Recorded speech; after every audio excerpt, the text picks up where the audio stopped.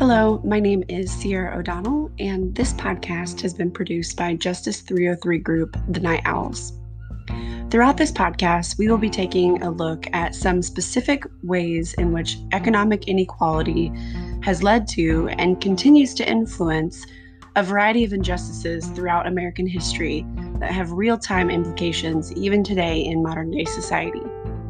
Alongside me, my group members Adriana Avelos, Anaí Valdez, and Crystal Martinez will each spend some time discussing the facets of interconnectedness between economic inequality and injustice and the impact this has on larger social issues in American context.